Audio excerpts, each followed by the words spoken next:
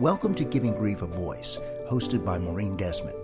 Maureen is founder of Navigating Through Loss, a grief coaching and consulting business that guides and supports people through significant change and loss. In this podcast, Maureen and each of her guests explore their own real-life loss journeys and the various paths that led them through pain to find meaning in their struggles and to face their personal fears and emotions. Welcome, listeners.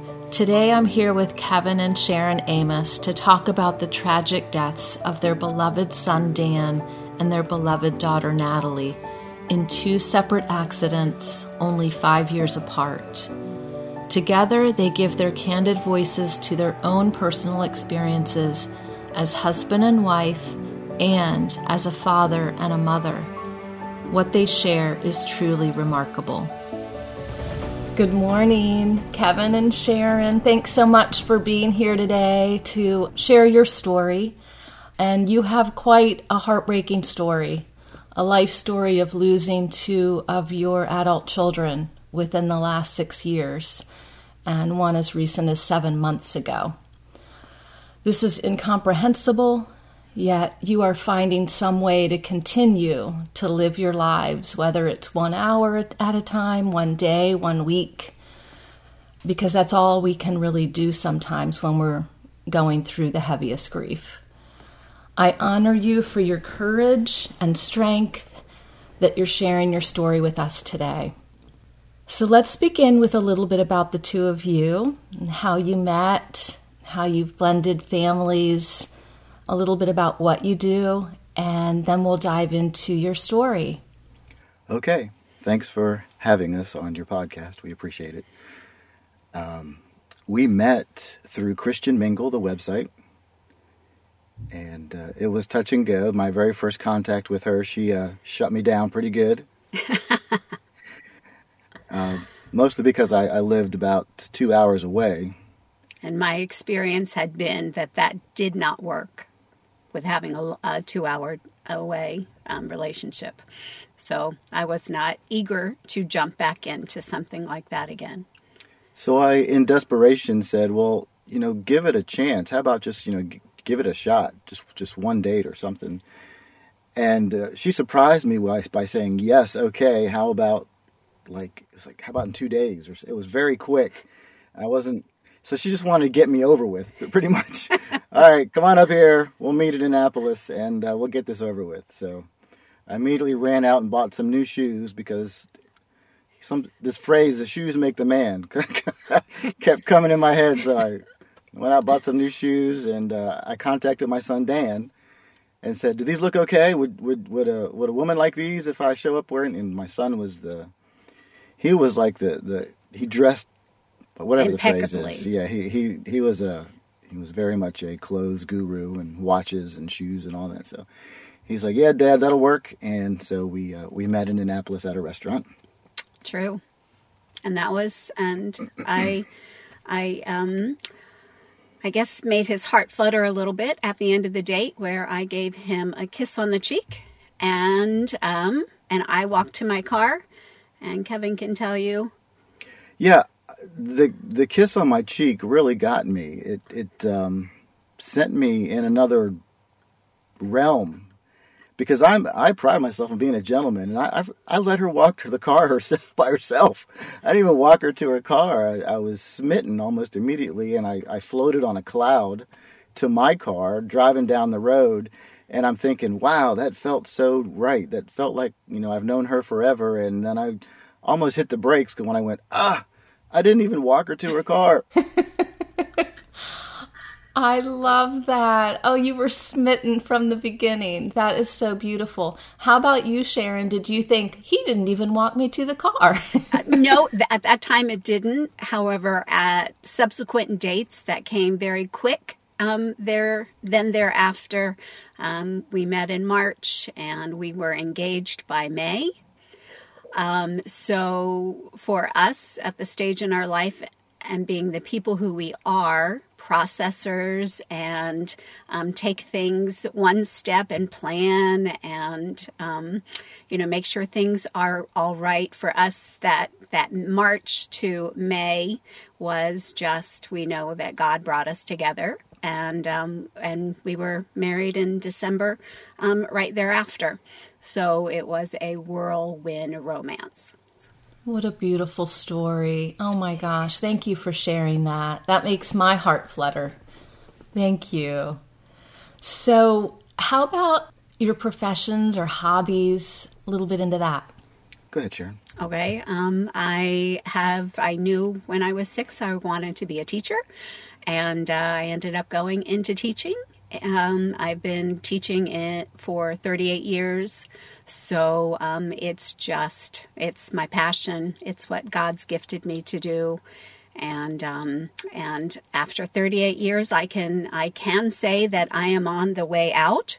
I will retire in a few years. So I'm ready for that next step as well.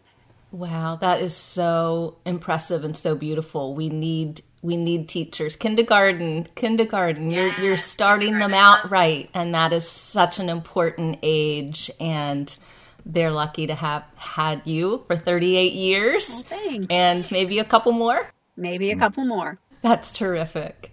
And Kevin, you had shared with me that you perform sometimes. What do you do? Yeah, one of my hobbies is playing guitar and singing out at the local establishments in the area. So you could find me on a Friday night or a Saturday night at a local pub or a restaurant, providing music and entertainment while folks enjoy themselves. So that's a passion of mine. Music is a passion of mine. Oh, that's wonderful. So important too. So I'll have to find out where you're playing. So thank you so much for sharing. If there's anything else, please let me know. We can continue on that way. But I did want to just start into the story of what you have endured. And I can start with either one of you. I was thinking of starting with Kevin just to sort of tell us about what happened with Dan and his wife, Kayla. Tell me a little bit about what happened and how that played out. Sure. Dan and Kayla were married in August of 2015. It was a great wedding. We had a great time. Mm-hmm. 6 months later, it was Valentine's Day, so February 14th of 2016. They drove to Annapolis to take themselves out for Valentine's Day, buy each other some presents, have dinner. They lived in southern Maryland, down in Calvert County, but they came up to Annapolis to have a Valentine's Day celebration. And it's not an anniversary, but they were celebrating their 6-month anniversary of being together for 6 months.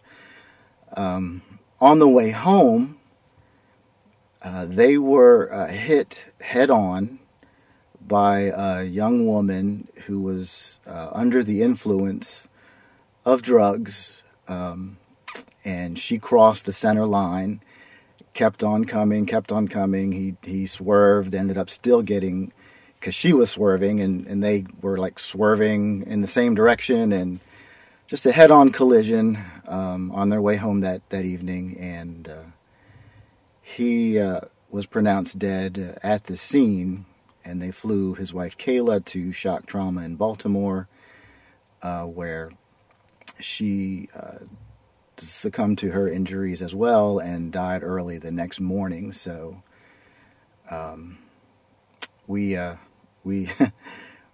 living in Stevensville, and we were watching a movie, and it gets dark early, so I guess I don't even know what time it was. 7. It was 7, 8 o'clock at night. It was 8:30-ish. Okay, is when we got the knock on the door. And the police knock on the door, and they the way they do it is I feel bad for them. How do you do something like that? How do you tell somebody that? They started out by saying, "Are you familiar with this car?" And I'm like, "Yes, I know this car." And so this is your son Daniel's car. Yes, it's my son Daniel's car. And you're his father. Yes, I'm his father. What's this about? And then being told that he was in a car crash and didn't survive. and then everything just goes crazy. Yeah, from everything there. just goes. You get. I don't even know how to describe it. You get the worst gut punch you could ever imagine of a gut punch, and your mind just goes. I don't know. Your mind just goes crazy. I can't even describe it. But we had to.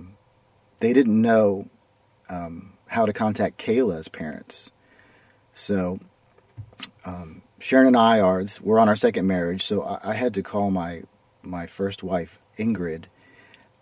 I had to break the news to her over the phone in order to then ask her for Kayla's information, because for some reason I didn't have it in I wasn't thinking straight. That's for sure. So I said, we need to get in touch with Kayla's parents. So we got that information. We gave it to the police officers. Then we got in the car and drove to the hospital, and we're the first ones there to be with Kayla. And we were, greeting her parents when they came, and her family and her friends, and everybody kind of showed up to the hospital. And then we just hung out with Kayla, and we prayed with her family and with her, and she was struggling, and the doctors gave her no shot. And so we ended up telling her just to go home and be with Dan. And so she passed away early that morning. Oh my goodness. Yeah, I mean, it's that, like you had said, an experience that no one wants to have to go through. And just even the fact that you shared, you felt sorry for the people that came to tell you, that shows how empathetic you are and what a deep heart you have. And the words chaotic and numbness and blur, sort of come to mind in those moments. I will tell you that you, in the politest manner I can say this, and I do not mean to be judgmental to any of the parents out there. Please know my heart is not a judgmental heart. But when I was told my son is dead, the depth of pain and anguish revealed to me that I really had no idea how much I really loved my son. And I find myself saying to parents, you love your children, but trust me, you have no idea how much you love your children. And that was what was revealed to me when he was gone, and that flood of pain and emotion and anguish. When I was able to assess that a little bit later, it was like, my God, I thought I loved my son, but I had no idea the depth of love I had for my son. Yes. Thank you for sharing that. You're so right, because you only know when you have that kind of loss. We can't grasp that. We don't want to grasp what that feels like. So thank you for sharing that. And Sharon, as you being Kevin's wife and support, and of course loving Dan, how was that for you to experience it from that side at that time? When the officers told us the news, Kevin, I think they said Dan didn't make it. And the officers and Kevin questioned, what do you mean? What does that mean? I remember him asking, what does that mean? And, them coming into the house because they needed the other information, and Kevin just pacing, and groaning, and, it's just a guttural, moan and crying. I can see where he is on the island, on the kitchen island in our house at that time, and there were lights overhead, and it's just like in my head I just see him heaped over the island and like this light just shining down on him. That's just my vision of him in grief. So for, I guess, it was agonizing to watch somebody that you love go through that so much pain and the shock of it all in that moment. And then as the day goes on and the next few days and things come along, you're watching and you're loving and you're trying to meet all the needs that you can feel like need to be met and see that need to be met. And you think that you're loving them the best way you can, and you are loving them the best way you can. But I've come to understand that there is no depth of empathy or sympathy that I thought that I was giving to Kevin that came close to what in reality, until you feel it, you cannot understand the depth of that loss. And I think until I had my loss of my daughter, Natalie, I did not truly understand what Kevin was going through. I was watching him and I was feeling it with him, but I did not feel it like he felt it. Thank you for sharing that. We just never know. We don't want to know. We can't know. And why these types of conversations are so important to have, as painful as they can be, as much as some people don't want and wouldn't want to hear about it. It's too hard, it's too tough, but this is part of life, and we're not the greatest at society dealing with the impact of what grief can do to us and the need that we have. We just can't stop the world. We have to continue to live and pick up. And of course, we want to do that, but it's difficult. It's hard. I call them down on the floor in the fetal position moments, right? Right. We had those, and we have those. Yeah. How did you know? That is the position. Yes.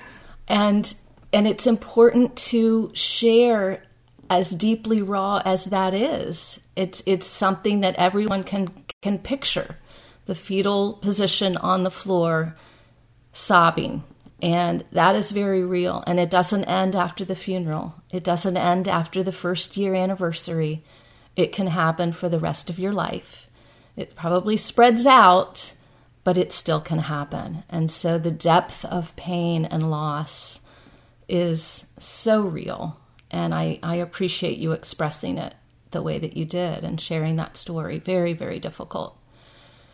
So tell me about your other children. Like, how did that come into play, if you're comfortable with that? Speaking about Dan and Kayla, then I'll go first and say that Dan has an older sister. And they were 7 years apart. And as they grew older and matured, they became each other's best friend.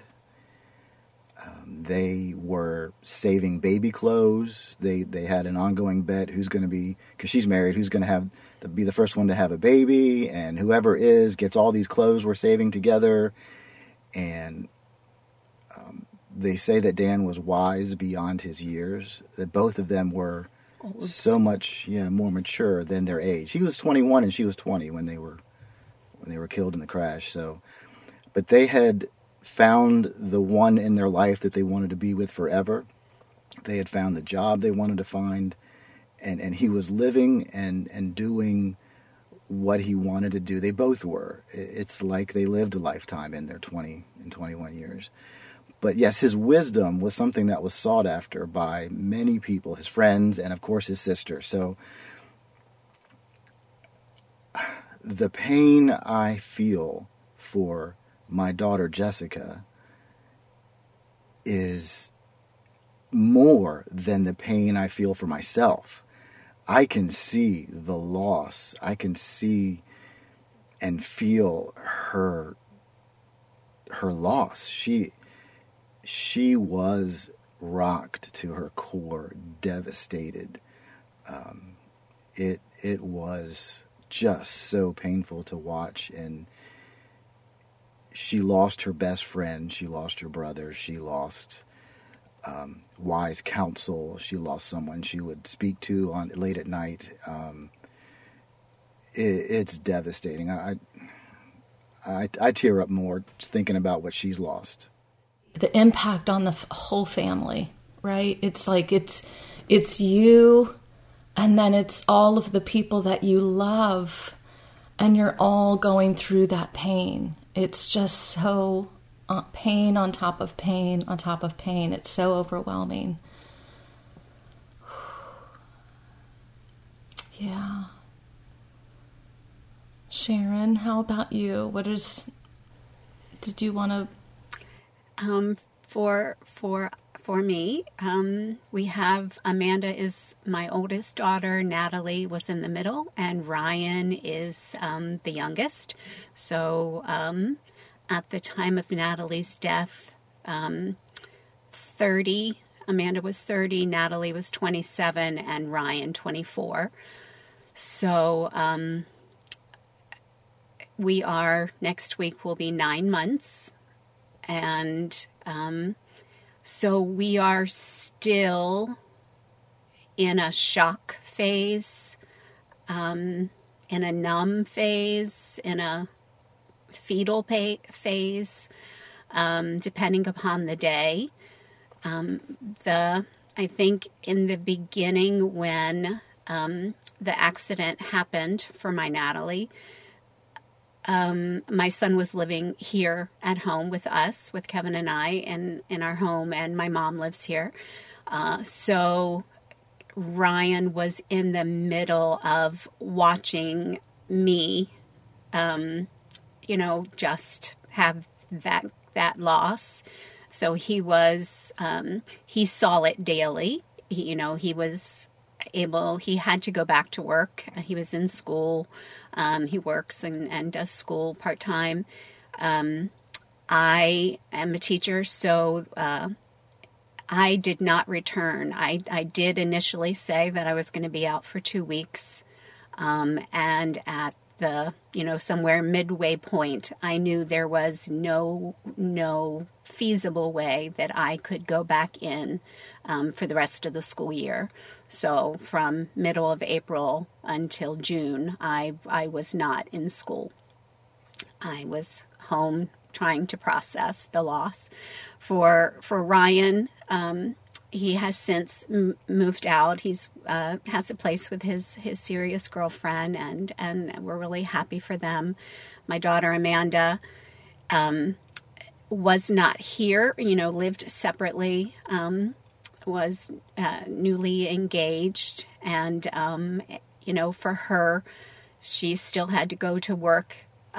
She was not here in the house where, the officers knocked on the door. I think she would probably even say she felt a little bit more disconnected from that guttural pain, or that she wasn't here that night that it happened, that we got the knock on the door.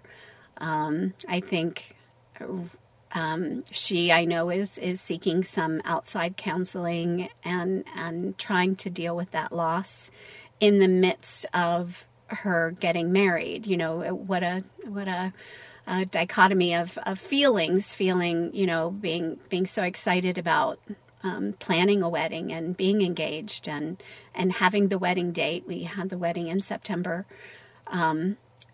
for after the loss of her sister in April. So there are lots of conflicting feelings and emotions that she's riding. And for my Ryan, the same. It's probably he has stuffed it for right now. I think that's where he is. It's stuffed right now.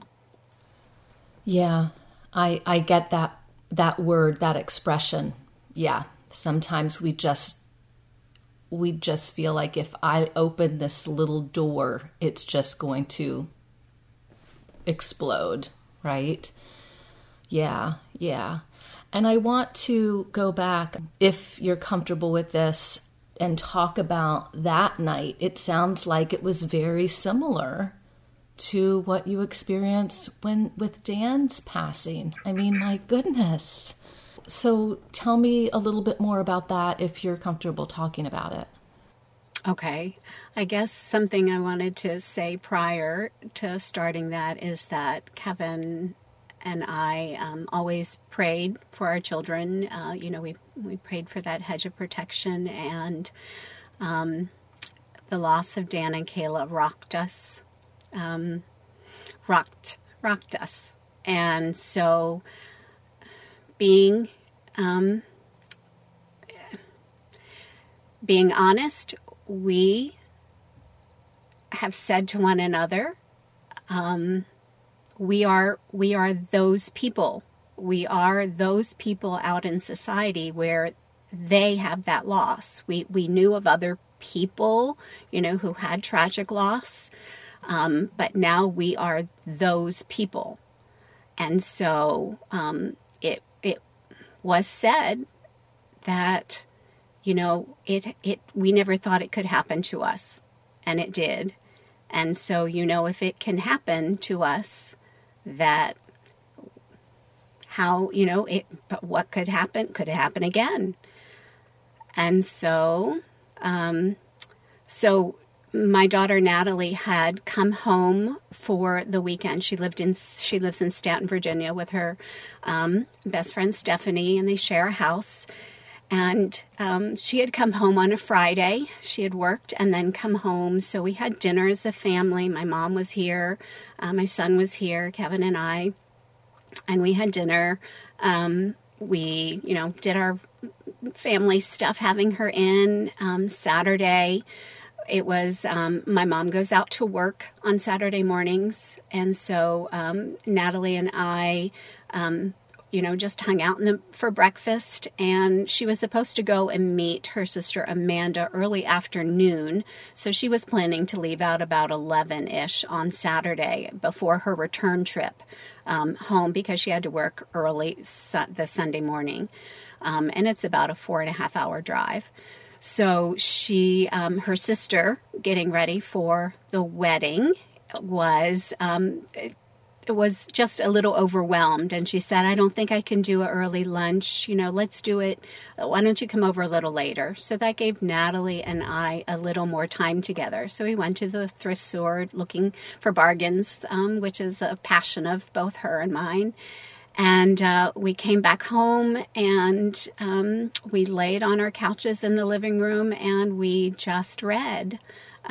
Which is another, the house was quiet, which she loved and I loved. And then about 1:30, she checked the clock and said, okay, Mom, it's time for...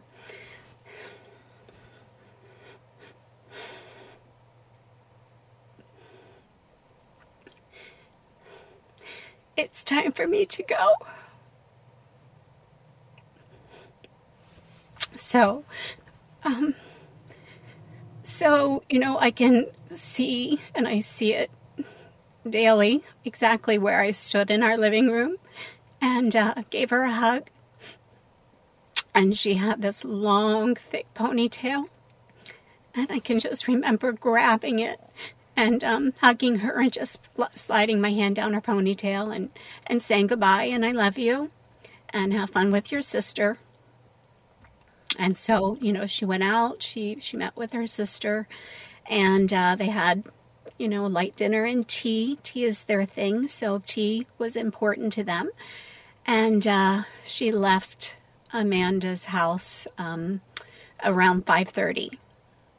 So the accident happened in Virginia, about an hour away from her home in Staunton. at about 8:30. So when she left our home and left Maryland, it was not a rainy day, but in Virginia it was. According to the officer who we ended up hearing from, is that it had been torrentially raining down in Virginia all day, and Natalie, they didn't believe, speed was an impact. The cell phone was not an impact. It was in her purse, zippered purse, tucked somewhere. They found it in the accident scene afterwards. She ended up hydroplaning off of the interstate, and her car hit a ditch ravine, and it flipped 6 times, and she was pronounced, a passerby saw, I guess, maybe the end part of the accident. No one stopped. They just called in the accident report, and she was pronounced dead at the scene. So that was 8:30, and we had, in the meanwhile, my mom had come home from work. We didn't know this at this point. It was my mom's 82nd birthday that day, so Kevin and I and my son Ryan and Peyton, his girlfriend, had a little birthday spread out, and we celebrated my mom's birthday, and there's flowers, and I can picture the little lights and the sign, the little whiteboard sign I'd written up for her, and we took pictures. And so we went to bed that evening, and about 2:30 in the morning, I hear a knock on the door. And so I roused Kevin and just said, there's a knock at the door. And so we get out of bed, and we come out of our bedroom door, and it's an open landing. So you can see down to our door, and it has 2 side panels that are our window panels on either side of our door. And our porch light is on at night. So I can see, as standing at the top of the landing, that I can see a yellow badge on a shoulder in the window. So we go down to the door, and Kevin opened the door, and I stood behind him, and the officer said, somehow, do you know? I don't remember what it was. All I heard was Natalie Repkowski. And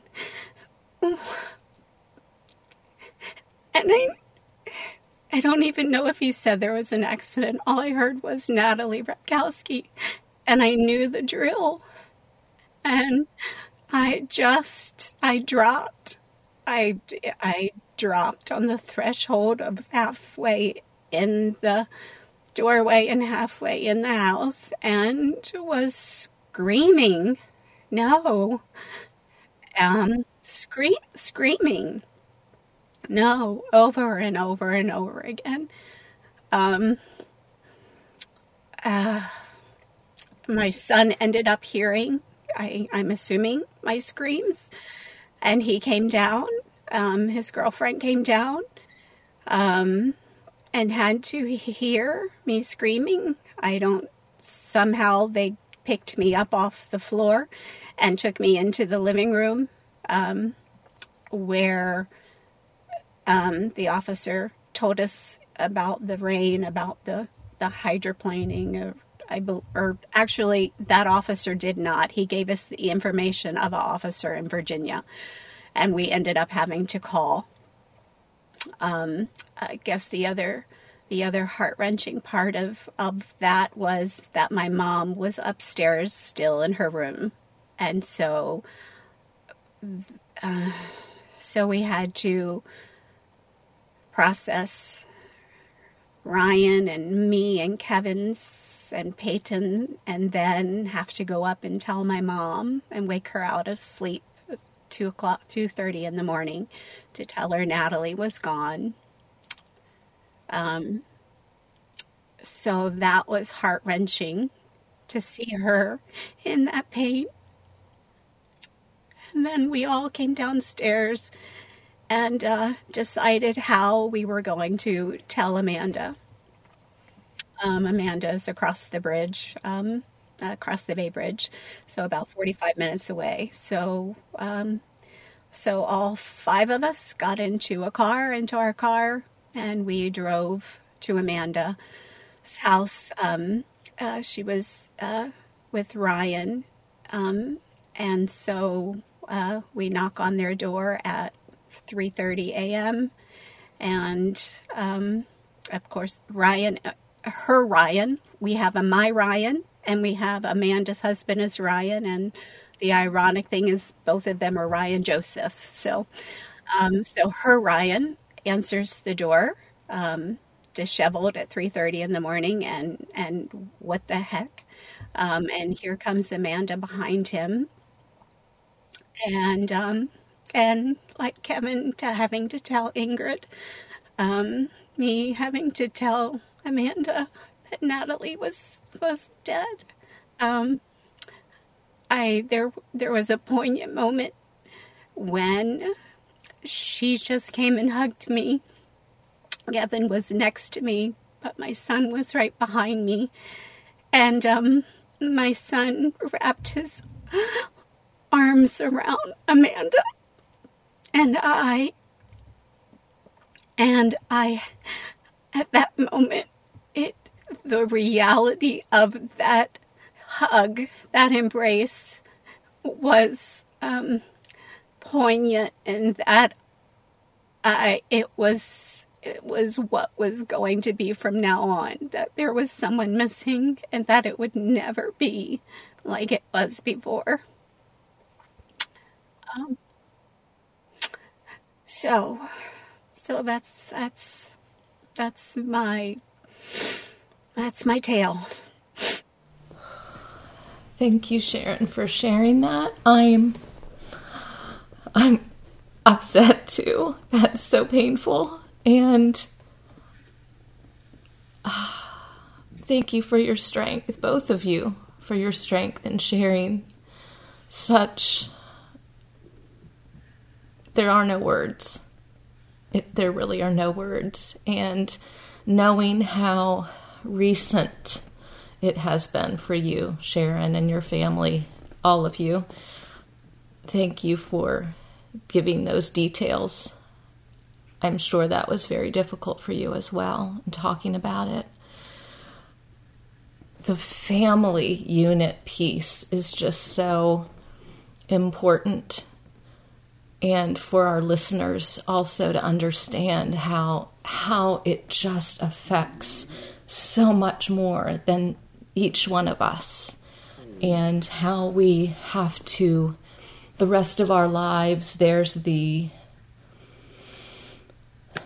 holidays and the anniversaries and the everything else, and how it continues to affect us, right? And everything goes from starting with us, with you personally, and then it kind of trickles out to your children and your parents and your loved ones. And this is something that compounds our grief. And it is something that, again, we can't just toss aside and say, all right, get back into your life, stay busy so you don't feel it, and things like that. Those myths that we've all been told. This is real. This is raw. This is the truest truth and experience of loss that I have ever heard spoken.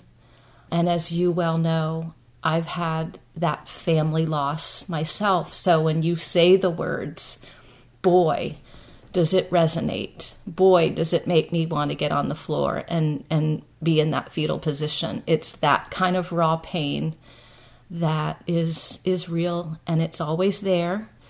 And it does ease over time, but it doesn't, you don't move forward. You don't really, it never ends. And it's very real. And that story, your stories, wow. Thank you.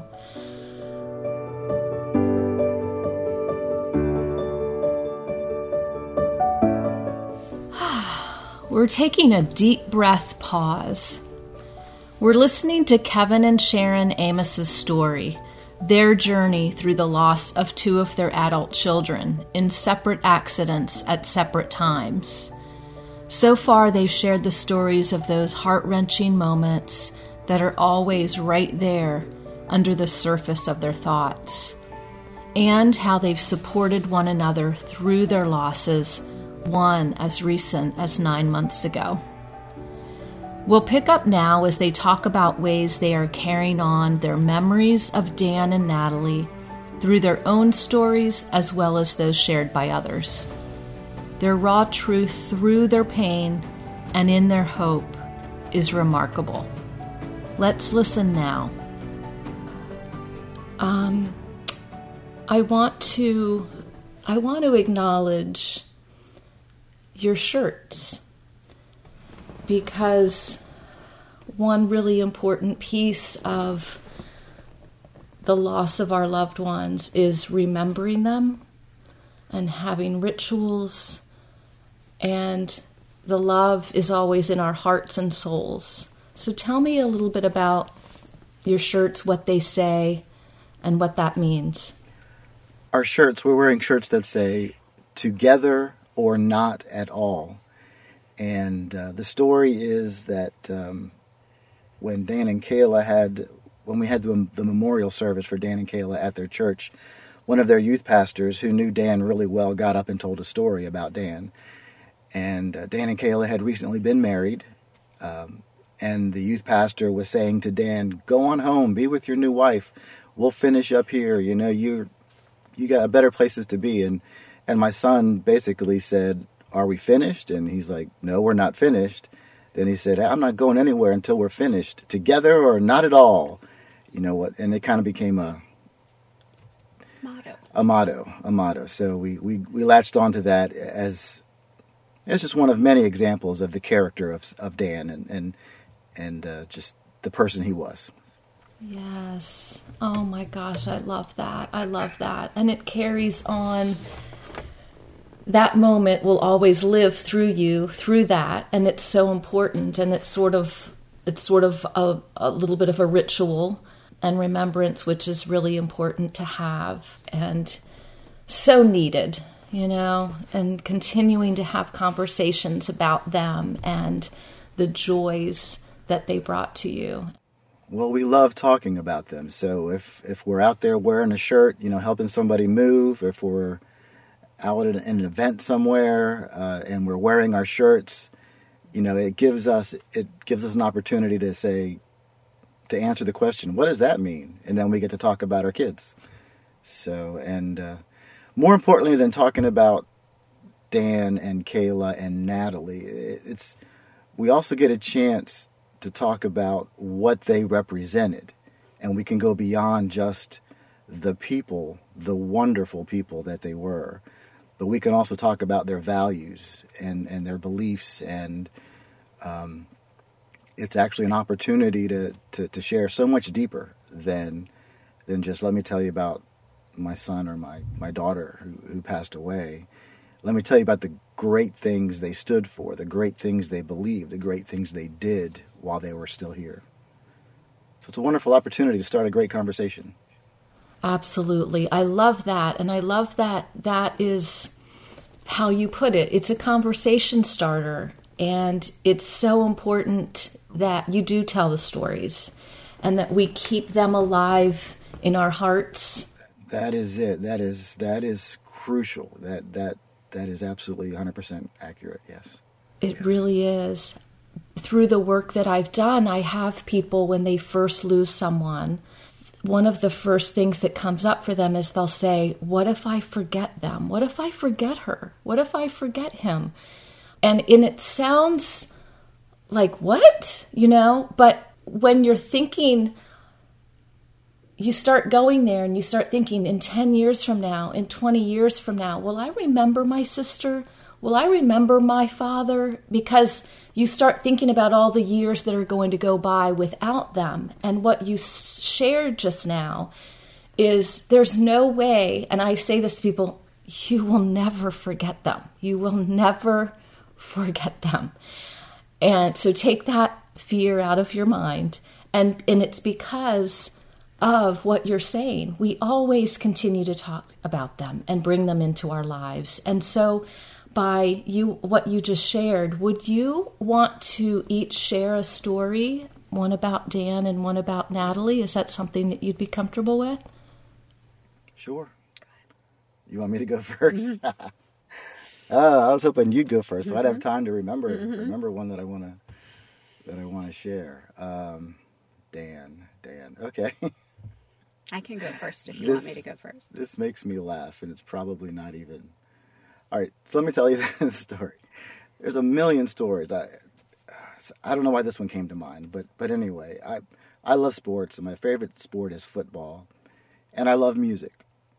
So I was raising Daniel to also love sports, hopefully football, and music. And so I got him involved in like Pee Wee football for a while.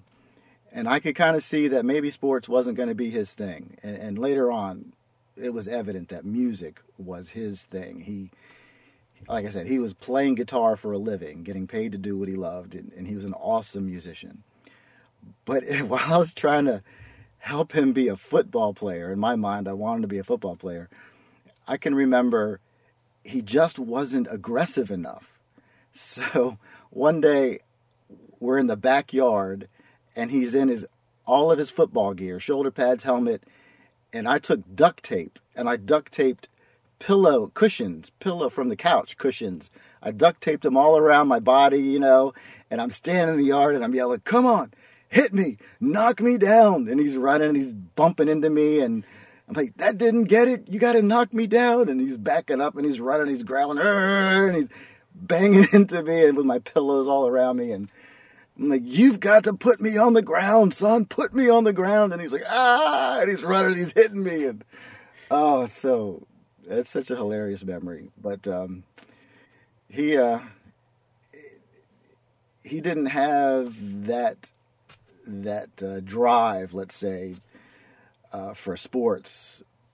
And as much as I hated soccer, he fell in love with soccer. So there you go. I teach him everything to be a great football player, and how does he thank me? He turns out he loved soccer, and he played indoor soccer, and he was a goalie, but he really thrived in music.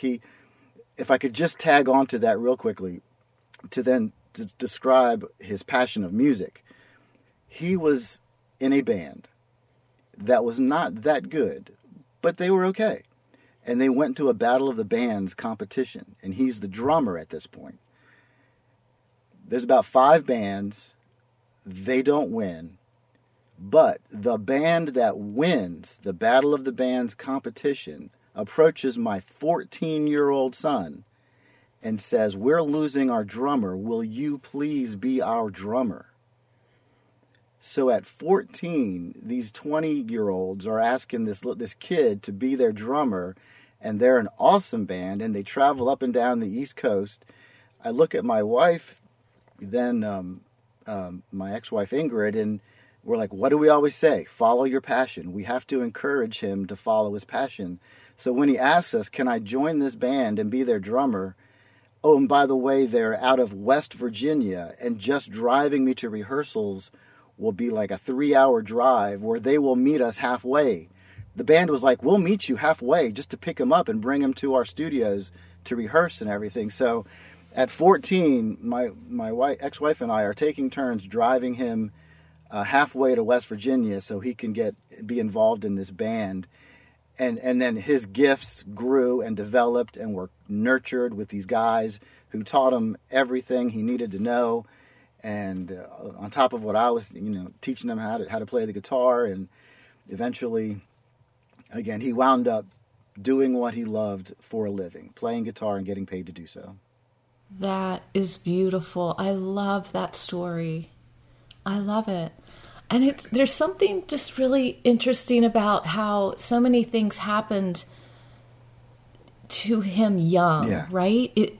As if, I don't know, it's just so, I don't want to say it, but it is so interesting how he lived in the moment. He did what he wanted to do. He had passion and compassion around those things. And that's just so beautiful. Yeah. And like I said earlier, all his friends came to him for advice. He was mature, wise beyond his years. They came to him.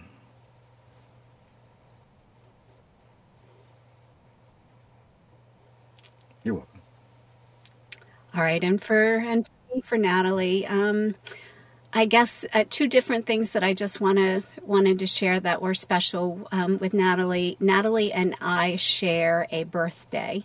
So we share, and our birthday is a special day. It's St. Patrick's Day.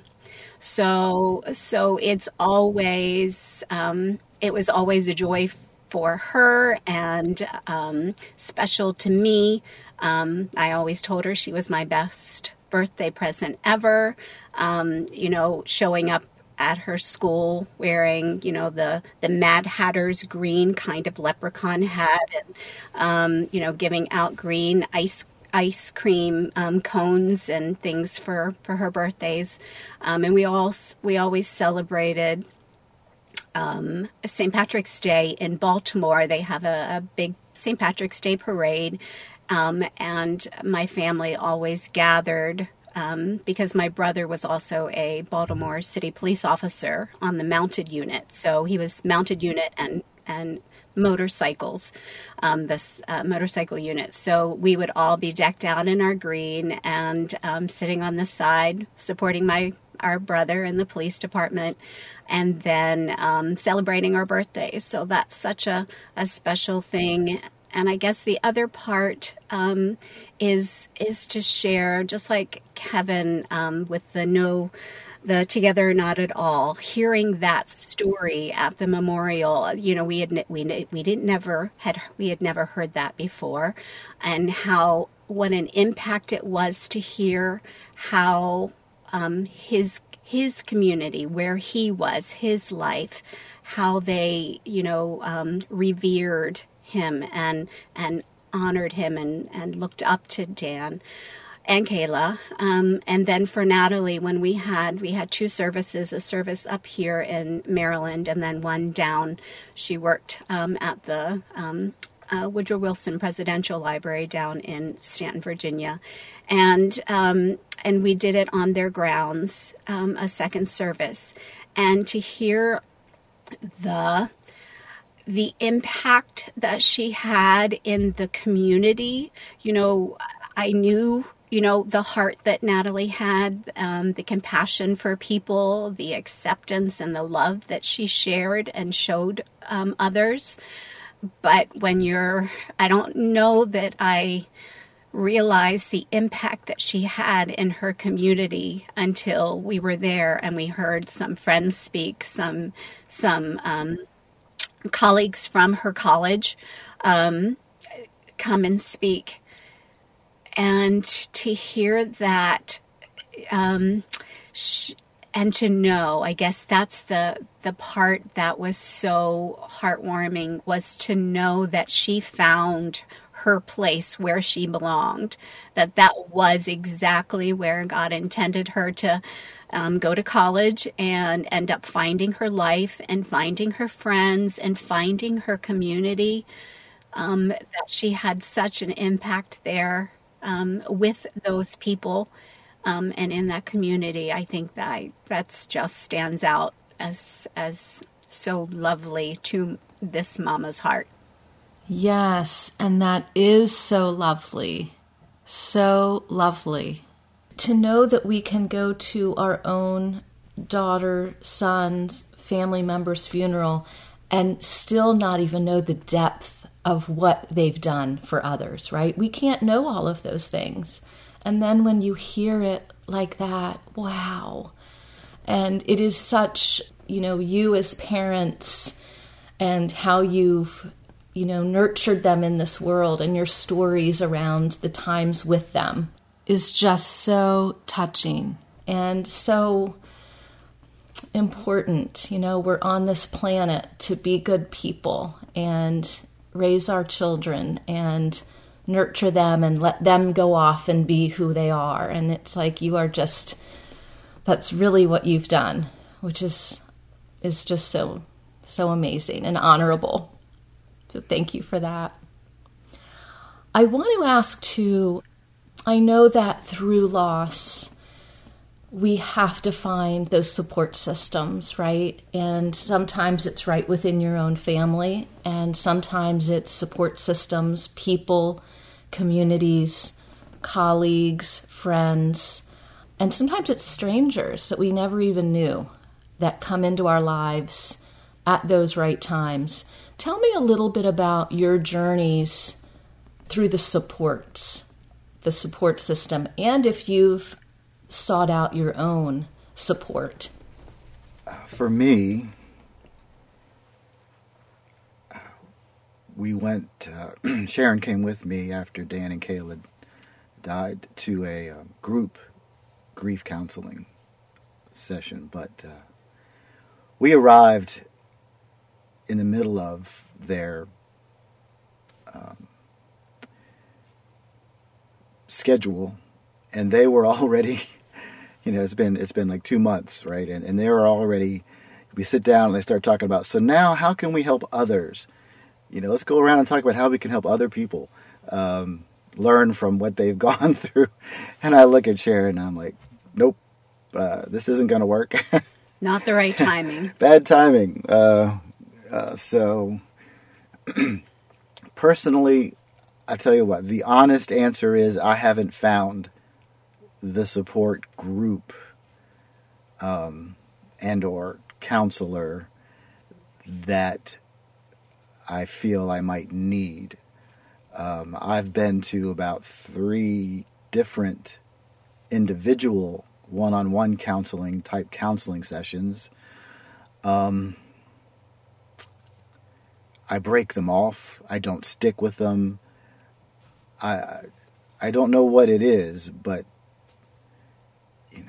if not for Sharon, I think I'd be in a ditch somewhere. If not for Sharon, and of course my faith in Jesus Christ, I'd be in a ditch. But unfortunately, I think, honey, I've relied on you too much and talked to you too much, and I haven't found a outside source yet. I have some good friends. I'm sorry to cut you off. I have some good friends. My friend Bill, friend Mike. Talk to them. But anyway, you were saying. God's provision. In the beginning of our story, when I said that, we met in March and we were engaged in May and married in December, which went contrary to both who we are as people and what our past had been and how we planned and how we did things. I know, and after Dan and Kayla were killed, I knew that I was placed perfect timing, and things progressed exactly that they needed to progress because I needed to be there for Kevin. It was that was the timing, and that was what needed to happen. And after Dan and Kayla, we're very honest and raw with each other with what we're feeling. When it's not politically correct to say things that we say, about the loss, about losing a child, and the ramifications that come from that in so many aspects of life. It's like a safe zone. We can be brutal. We can say things in a brutal fashion that somebody else would look at you and say, how could you say that? Well, with each other, we can say it. And then I know that when we lost Natalie, it's Kevin who better to know my pain than my husband who's also had the loss. And we look at each other. We have the most beautiful wedding photo above our mantelpiece. And it is, we had one of my daughter, Amanda's friends had a very fancy camera, and she's not a photographer, but she happened to be taking pictures that day for us. And she happened to get this picture of us on a pier with sun shining down on us. And it is all of us. Dan and Kayla were on the left. My daughter Amanda was next. It was me and Kevin in the middle. It was Jess and Justin, her husband, to the right, my son Ryan, and then my daughter Natalie, and then Natalie. So that picture is the most perfect picture ever. If there was anything that I had to take out of this house and run in an emergency, I would grab that photo that's on a big canvas and I would take it. That's what I would grab and go. It just, looking at that photo and seeing that 2 people from the left side are gone and 1 person from the right side is gone. And I see what's left in the middle. And Kevin and I are each other's best support. I've recently started a counseling, so that's new. I do like the lady who I'm going to, and so I'm hopeful that will help with the processing all of the different feelings that I have. But being in this journey with Kevin, and I know it's a long journey, and I know how hard it has been for Kevin because I know how hard it was for me to watch Kevin go through that pain, and I didn't even have the real understanding of the pain that he was feeling. For him to watch me go through this pain, I know is completely agonizing to him. And where he said he's relied too heavily on me, again, I have to say I've relied too heavily on him, for he has done all of the funeral home, all the logistical things and things that you have to do with insurance and IRS and taxes and, all the things that you have to do with a dead child. He's the one who's done 98% of that. The other 2%, it's me that has to sign the document because I am the survivor of Natalie since she was not married. And, so it is, I guess, for us, we are each other's best counsel, along with, again, our prayer life and relying on our faith and knowing that we will get through this together. Or not at all. Hence our shirts. I know. Wow, that was so beautifully said.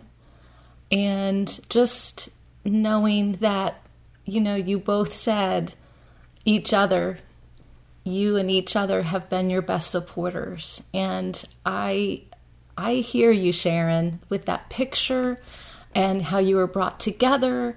And March is a significant month, it seems. You met in March, your birthday is with Natalie, and you are in that month. There's something really enlightening that we can't even explain beyond spirituality and our God. And I love that, I ask the support question a lot because it's so important that we find some sense of support because we can't do it alone. but it is very difficult to find. And the story that you shared about going to that group soon after Dan and Kayla died, as soon as you said what they said, okay, let's talk about how we can support each other. You were not there. You were hardly able to support each other, yourselves, or get up off the floor to go into this group, right? And those are such incredibly important things for the listeners to hear, because we have to really understand the compounding factor of grief and loss and time. I would like to add that I don't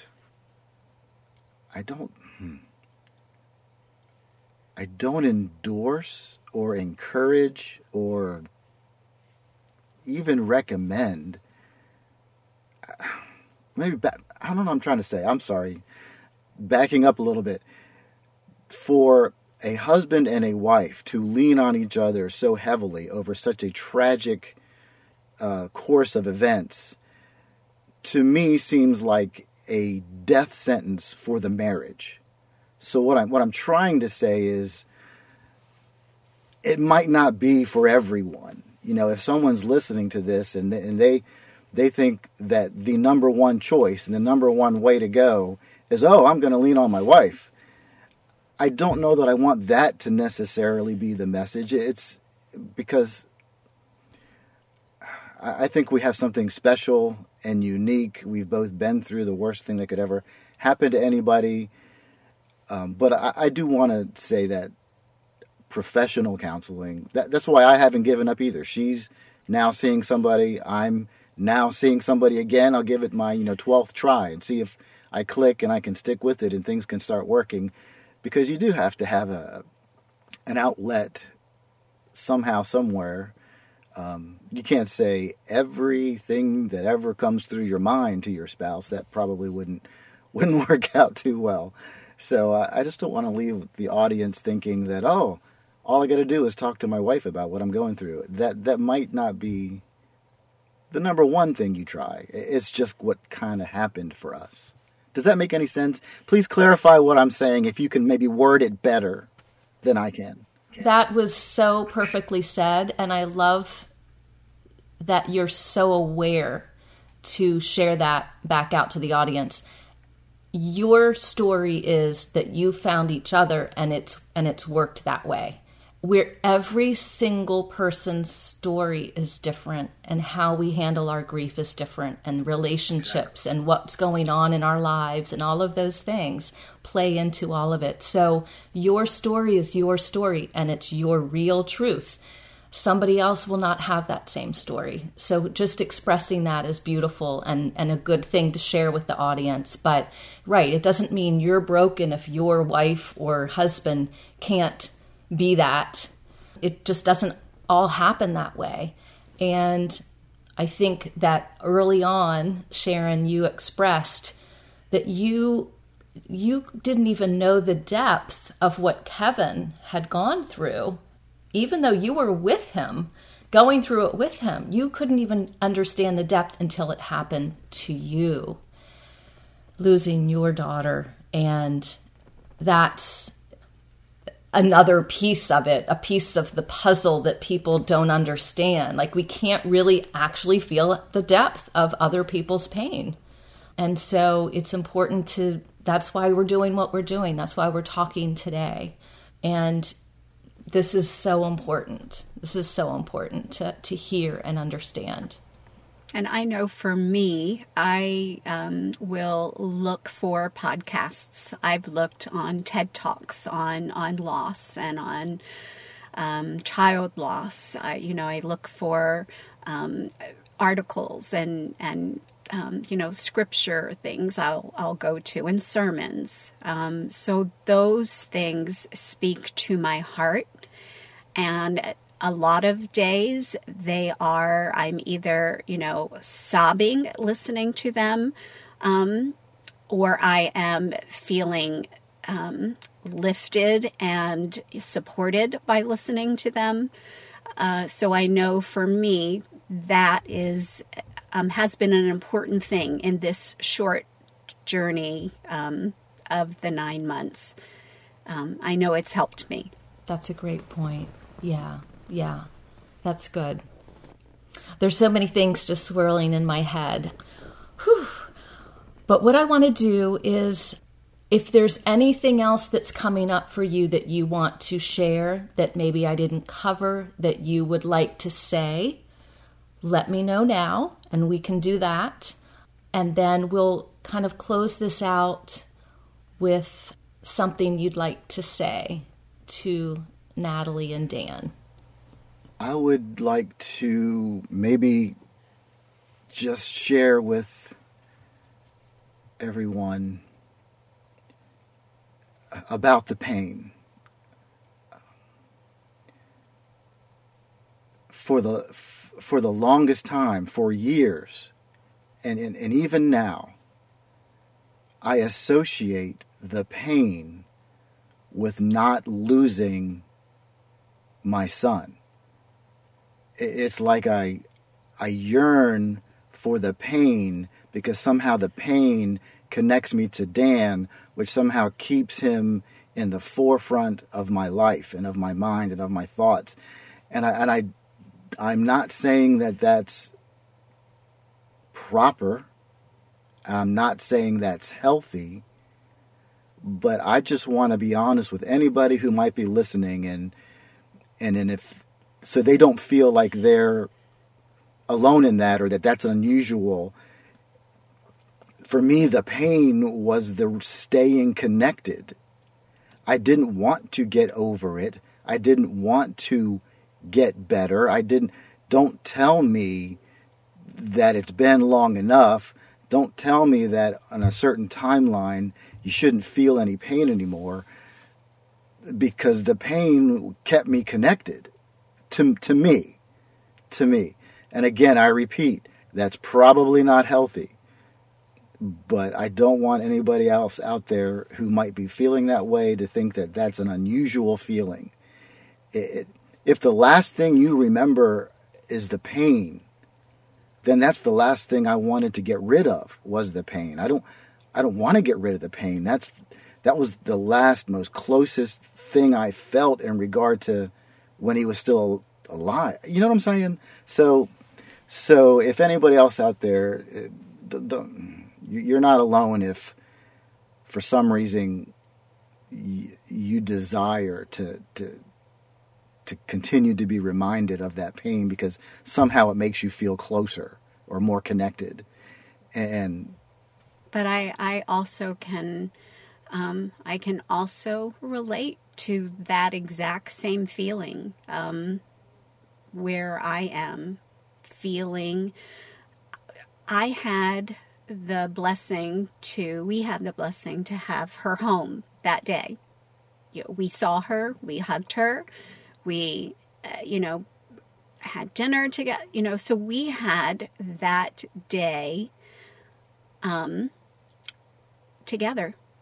And that is, a great blessing. And so I have that part of the joy, along with, 2 a.m. knock on the door grief. So I have those two things almost that go together simultaneously for me. Dan was living in Southern Maryland with Kayla. And so, there was a distance between us and, newlyweds and us living our lives where we were. So it wasn't, we had not seen them for a little bit of time prior to the accident. So even I can relate to that, staying connected, wanting to feel that pain, because that's part of the connection to your child. I understand it. It's hard to explain. And I repeat, it's probably not something worth pursuing or perpetuating. It's not a thing to do, but I want to be honest and say it's something I'm dealing with, that I'm struggling with. Yeah, I love your honesty. it's raw, it's truth, it is your truth. And I will say, as losing a sister young, I journaled. That was part of how I kind of released some of my sadness. And it was safe because it was just me putting words on paper that I didn't really feel comfortable telling other people. And going back in that journal, the whole first year or two, I would just say, please, God, take away this pain. I just don't think I can get through another day with this pain, with this pain, with this pain. And all of a sudden, my journal started shifting into, I got through a whole week and I didn't cry. And then I started saying, please, God, don't take this pain away. I don't want to forget her. So what you just shared so resonated for me, and I'm sure resonates for others who have had loss. Again, it's not either or, it's always yes and. It's always, it can be both. It can be a little of it could be nothing like you've described today. It could be everything like you've described today. There's no right or wrong with grief, And so I think that message to me, listening to you and you sharing what you're sharing, has really, I feel like it's really going to open the eyes and the hearts of other people to understand it. Your words have been just so truthful and real and raw. So thank you. And if there's anything else that you're thinking, you know what, this one other thing might help, please bring it up now. And if you want to give a message to your children, open that up now, or you don't have to, whatever you're comfortable with. What do you think? Nothing comes to mind specifically to add. Message?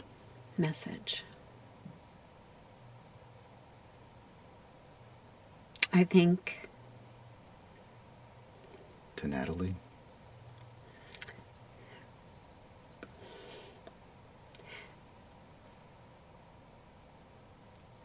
So, for me, the message to Natalie, but I talk to her every day. I talk to her every day, so I'm sure she hears everything that I have to say. So I guess just to reiterate how much she was loved and how special she was as an individual, and what a beautiful legacy she left in her community with those who she ended up sharing her life with, where she was. Just how beautiful she was to them, and of course she always was to us, but to let her know that she made a difference. Yeah, I would like to say that we played a song at her memorial service called "Life is Beautiful," and I would just like to tell Natalie that we see it. We see now how beautifully you lived your life, and we know now how wonderfully giving and sacrificial and loving you were. We hadn't seen. We knew about your character, but we want you to know that we know beyond a shadow of a doubt that you lived your life beautifully, just beautifully, and it was never more evident than in the services that we got to talk with the friends and coworkers and just find out just how beautifully and wonderfully she was doing. And I want her to know that we know. I want her to know that I know. Right. Yeah. And I want Dan to know that I took his guitar His favorite shiny guitar. I took his guitar effects pedals, and I brushed up on my guitar playing skills, and I think that he'd be very proud of how far I've come using him as a motivation to say, how do you work all this junk, and how do you get it to sound right, and how do I use this stupid pedal, but it's got to be worth something, because he had it, and if he was using it, I'm going to use it. So Dan, I'm using your guitar pedals, I'm using your guitar, leading worship, kind of following in your footsteps, son. So look who's following who now. You know, you're following in my footsteps, now I'm following in yours. Oh, I love that. I love that. So Kevin and Sharon, I know that your story and your pain and your love and your family and your hope and your faith will all resonate for so many people who are listening today. And I just want to say, I wish that I was in the same room as you and we could just hug each other. You're such beautiful people that I admire, and I admire your honesty and your openness and your generosity of spirit to share this with me and be brave enough and courageous enough so early on. And really, this will help others. I know it will. So thank you for that. Thank you so much. Oh, our pleasure. Thank you for listening to Giving Grief a Voice with Maureen Desmond. We hope you'll follow our monthly program on Apple Podcasts or on any of your favorite pod platforms. And be sure to visit us on givinggriefavoice.org, on Facebook and Twitter for links to materials referenced in this episode. Also, you can help us grow our audience by leaving a thoughtful review. Remember, if you or someone you know needs grief coaching or consulting, Maureen is here to help. We'll see you next time.